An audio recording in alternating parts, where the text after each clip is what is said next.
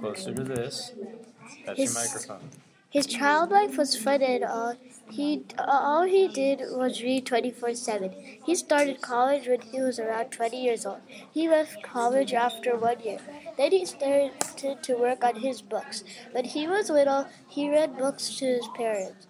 He loved reading and was so amazing at writing books. Langston Hughes when he was little, he read books to his parents. He loved reading. That is what Langston Hughes does. He's a famous poet and an excellent poet. I would love to read all of his books, but thank you all.